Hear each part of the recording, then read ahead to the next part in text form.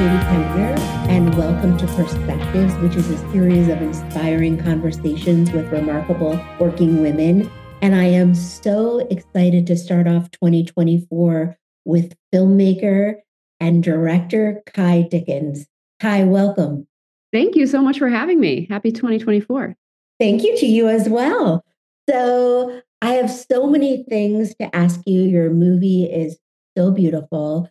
But before we talk about the movie itself, can we talk a little bit about your career journey and how you got to where you are today?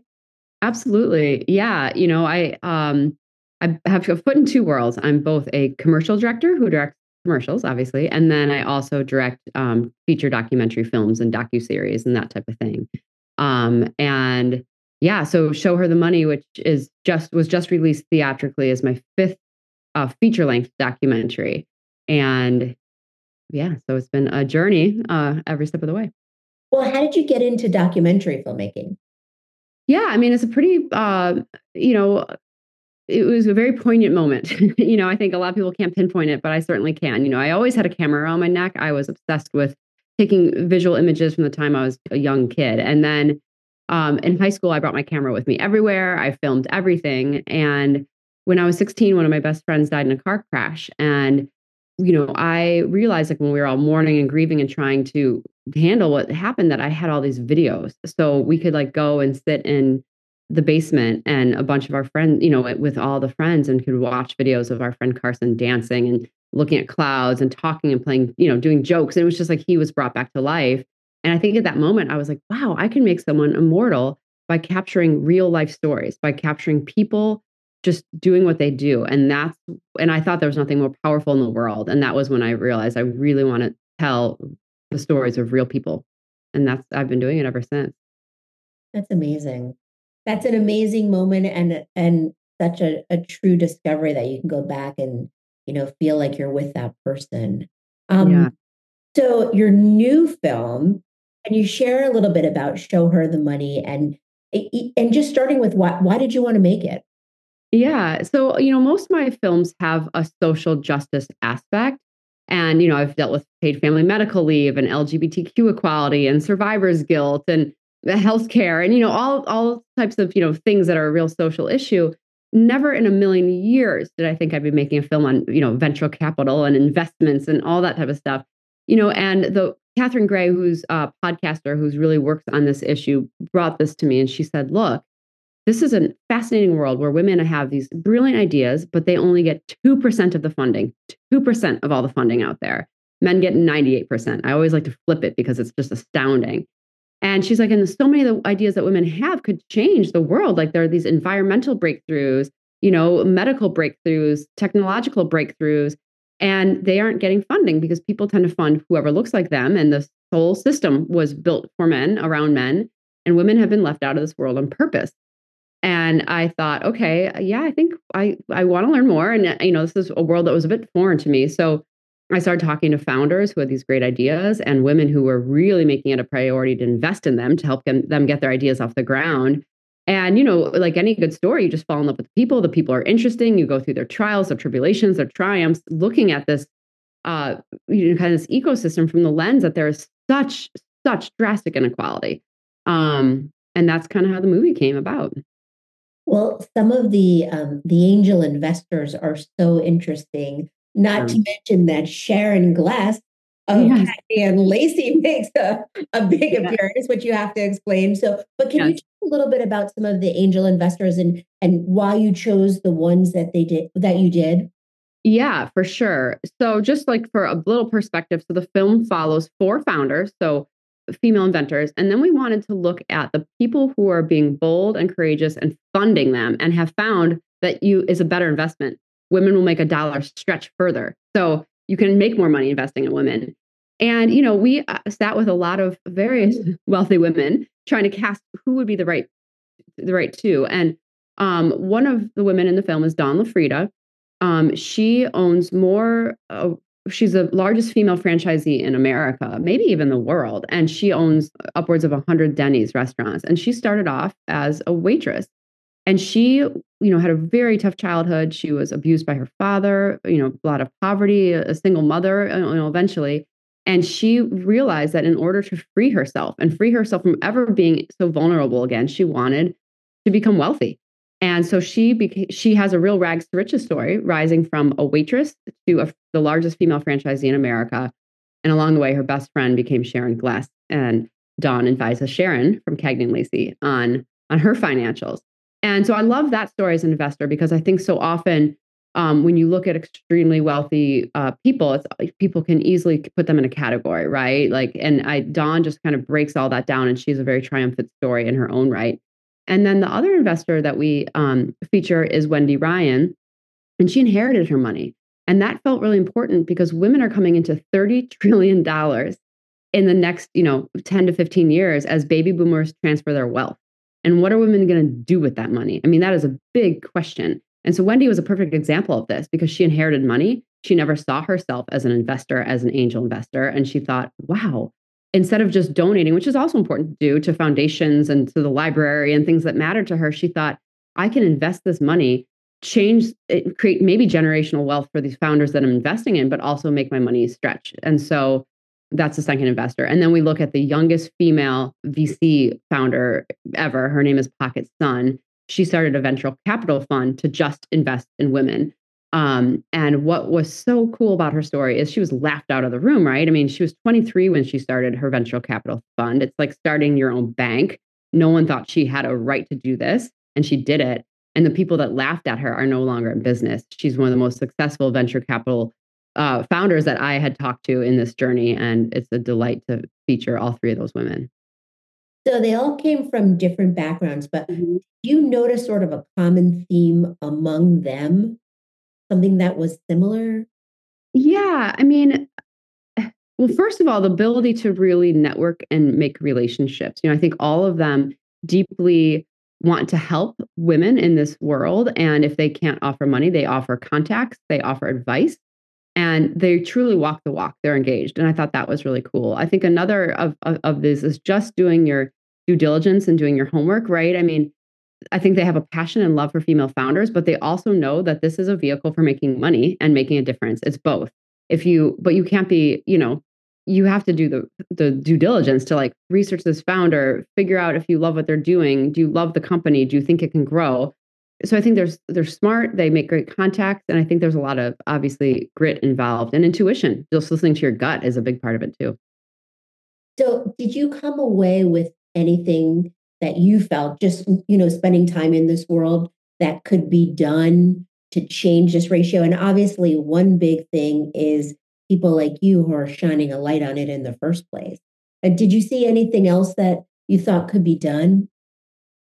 Well, I think the biggest thing, and I hope what the film serves to do is as an educational tool for women. Like you watch this movie and you feel like you get like a college level class that's also fun and inspiring and powerful and uplifting around the economic system, right? So, but part of that education, and this has been like a real kind of thoughtful decision from our producing team, was we're going on a 50 city tour right now with the film where we're going to be showing it at universities, at conferences, for companies, for chambers of commerce, at film festivals with a panel. And so that we can really bring this movie to audiences and engage them and like give them the tools they need and have those contacts right there so people can jump into the world and ask more questions. And we aren't releasing the film right away on streaming or anything like that because if once you do that, no one watches it at these events anymore, right? So we want to make sure to keep people in the room. So I think the education aspect is huge. And sometimes education sounds like a dry, boring word, but I think the film really is uplifting. It's a human story. It doesn't feel didactic in any way. But our hope is that by rolling the film out and partnering it with this impact campaign, we can really reach a ton of people. And one of our big, initiatives is to go to business schools and get these young entrepreneurs and young investors before they're out in the world. So when you're talking about education and people seeing it, is it both for people that are women that are looking for funding and investors that might be interested in funding, or is it more one or the other? I think it's both. And I think it's actually more for investors, because women don't, I think a lot of people don't know about venture capital, forget, just both, I think unless you come from like high elite, like, Stanford grad, whatever, you're often not like under, understanding the world of venture capital. I certainly didn't. And, it's a way that you can make your money grow much more further than the stock market, and I think the film kind of demystifies that and how to get into that and really wants women to get into that world. And I think that's the biggest goal is get women in this world because here's the thing.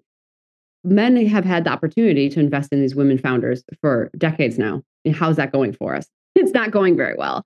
So you need women to be the decision makers deciding who gets capital and what they're going to do with it. And so nothing will change until women get into the game. And I think there's been a lot of men who come to the movie and are like, oh my gosh, like women truly are a better investment. They make money stretch because women have always been used to giving less, right?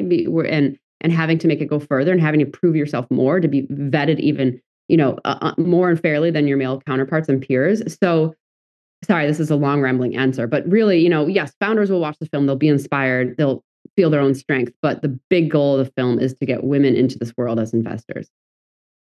And more men as well? Yeah, certainly more men, but I think for men, it's like, look at these women and look at their ideas. Just because this might not apply to you doesn't mean this isn't like a brilliant thing to fund. Like one of the founders I talked to who's not in the film, like she had invented a cap for women to keep their hair when they're going through chemo. That's awesome, right? And it's not that expensive. There's women who are, innovating certain types of like fungi that can eat plastic out of the water. These are like huge things that can deeply impact the world. So let me ask you a question. If just having spent time in this world, if you are a female entrepreneur, do you have any tips for them to reach these women that are these funders? Absolutely. Number one, there is an investor for you. There is money for your idea. You just have to find your right people. And I think for so many founders, they go pitch and it's like, oh, that I gotta know. No one likes this. It's like, no, you haven't met the right person yet. But what I've watching these founders is they do find their people, someone who's just like them, often the same demographic that is like, yes, I get this. And it can take years. But like look for your people. And then there's all these pitch festivals and pitch competitions where you can really get in front of people. There's these acceleration labs and that type of things where you just have to start doing that stuff and getting involved. What I will say is all the founders I met who are extremely successful now that we followed throughout the film, they didn't know what a deck was in the beginning. They didn't know how to get money. They didn't know how to do a pitch. Everyone starts in the same exact square one. And the investors know that too. And they're often willing to help. And many times they'll read your deck and they'll review it and they want to help you. So don't be scared to approach these venture capital founders to approach these investors. They want to know about you. They want to know about your idea. They want to make money on your idea. You just have to be willing to engage and ask questions. Also, I think that advice of just like go out and do it and try and talk to people. What's the worst that could happen? Someone could say no is really good in so many different parts of someone's career, right? Because some people get held back because they're afraid. But just what's the worst that can happen? Someone says no thanks. Well, yeah. And what I have found, just again, like we followed a lot of founders, only 4 ended up in the film, but they all had that same like imposter syndrome at first. I don't belong in this world. I don't know this world. I don't know what a deck is. I don't know how to do these numbers. I don't understand the metrics. And then I'd be talking to investors who are like, I love it when founders will like, let me look at a deck and give them tips. And then they implement the tips. And often I go on like 7 rounds with the investor on their deck. With the founder before even like writing a first check, because I want them to like think this through and get to the right place. So the investors are more willing to go on this exercise with founders than I think founders believe, I always think it's so fascinating. And I am one of the people that feels imposter syndrome at times as well. But men, if they're somewhat qualified for something, will put themselves forward as if it's nothing. Women who are way more than overqualified will be like, should I be here? I don't know. And I fall into that category too, but this is something that really has to change. Yeah, 100%. And it's fun talking to the investors because they'll say, look, men usually overvalue their company by a long shot, almost by 2 times.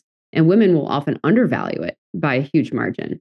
And we have also found that if you give a woman $1,000, she'll make that stretch way longer and way further than a similarly situated male would. So it's just women believing in themselves and that they have the right to be here, that they have the right to be a founder, that they have the right to start a company. That's really cool. That's really, really cool. So I want to switch gears just a little bit Mhm. from your company and just talk about, you said in the beginning, you're part of the time of your career, you're doing documentary films, which clearly you're incredibly passionate about. And then the other time you're working, making commercials. How do Mhm. you Maybe I was going to ask you how you balance that. Maybe balance is a wrong word, but how do you work that both into what you're doing? Because they would seem to be in some ways different. It's the craft, but in a lot of ways, I mean, in some ways similar because of the craft, in some ways a lot different. I mean, completely different worlds, right? But this is the thing that I loved is that the world of like getting a commercial, right, is so similar to what these founders go through. You make a deck, you pitch your idea, you're constantly like talking to a room, like, you know what I mean? So I kind of like resonated with that. But I actually, I love shooting commercials because you work with these really creative, interesting people at these agencies. It's really compelling to try to tell a story in 15, 30 seconds. That's really hard. I directed my first like narrative film this past year. And I'm like, oh, this feels like so easy to do. One, there's a script, and two, it's like they just have to like, they can like take the time to think the storyline through and you have time to zhuzh it. Whereas a commercial, like you have to be like really creative, I think, for these copywriters and ad agency, folk that are like coming up with these remarkable short stories. You work with cutting edge crew, the best equipment. You've got usually it's way more flush funding wise and crew wise than a documentary. So I love that world, and I just kind of book a lot of my documentary shoots around my commercial shoots. Like if there's a big commercial happening, like that takes precedent, right? It's like because you know how it is in the ad agency world. It's like there's so many stakeholders, there's so much money, there's so much faith in like getting it done well and getting it done on time. So that takes precedent, and then I just kind of work my documentary schedule, editing, post stuff, pitching stuff, developing stuff around the commercials. I love both worlds, and they are very different. So the one theme that I'm hearing from you in terms of feeling passionate about the work that you do, especially the documentaries, but all of it really, and Mhm, photography and filmmaking, mhm, and then these founders who are passionate about whatever it is their product, what they believe mhm, in, is about being passionate about something. And I think, especially in today's world, which you just like you're inundated with bad news and mhm, scary things, and I mean a lot of great things too, but it seems like even more than ever this very divisive culture that can mhm. feel very overwhelming. Do you have any advice for somebody about following their passion in their life? Yeah, and I do because I think if you love what you do, I mean, it's never work, right? And so I've been asked, like, if you won the lottery, what would you do? And I'm like, I do exactly what I'm doing. And I feel like that's such a blessing in life to actually feel that way. And I actually mean it. There's nothing I would change. I love what I do. And and I think, if you love what you do, the money will come because you always will find investors. I mean, I think passion is contagious, but also you want to work every day. You want to work hard every day. You want to like meld into the world that you're swimming in. And that's just a winning combination. So figuring out what you love to do and following it. I mean, am like willing to hedge a bet like that cannot go wrong. It can be hard. It can take a lot of grit. Like sometimes you have to do two or three things to get there. You might have to work more than one job while you're developing this passion or this love. But if you follow that passion, like your life is always brimming with meaning. It just is. Oh, I love how you put that, brimming with meaning. That's what it's about, right? Finding things that really spark you and hopefully Mhm. spark other people. So, what's next? Mhm. Have another documentary in the works? What are you interested in? Yeah, I mean, so I'm in post on that narrative I spoke of called In the Jungle, which is about there's a wonderful screenwriter, Chelsea Cania, who rewrote a day in her father's life. Her dad was born deaf, and same with the dad's brother. And one chose to go to hearing school, one chose to go to a deaf school. It was her dad who went to the hearing school, and he was bullied. And so the film kind of looks at like bullying, but also standing up to the bullies as this like young deaf boy in Wisconsin in the 70s. And he ends up getting the girl and like winning the day, and so it's a lovely, just charming coming of age script that we shot in a school in Wisconsin. We had to transform the entire thing back into like the 70s. And I cast the lead was a young deaf boy. And we had a lot of deaf or hard of hearing people on the crew. I took sign language classes for a year. So that was like it was such a wonderful project, just passionate. And it was such a good script. And my producers, Amy McIntyre and Sydney Thompson, like they just pulled together so many favors to really get this done in a efficient way. And then I'm developing a docu-series with Radical Media. I'm very excited about it. And it's going to be a 4-part docu-series, most likely. We're pitching it in January.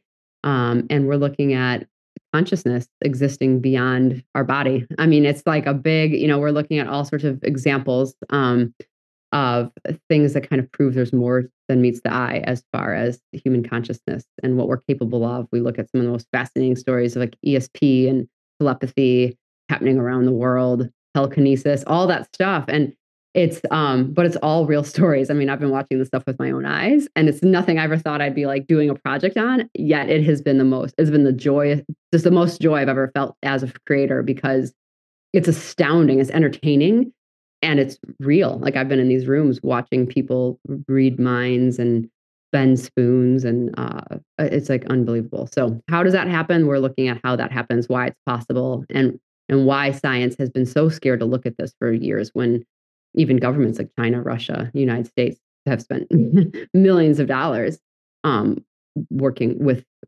ESP gifts and that type of thing. So it's a totally different world for me, and it's Really been yeah, that's really a big different.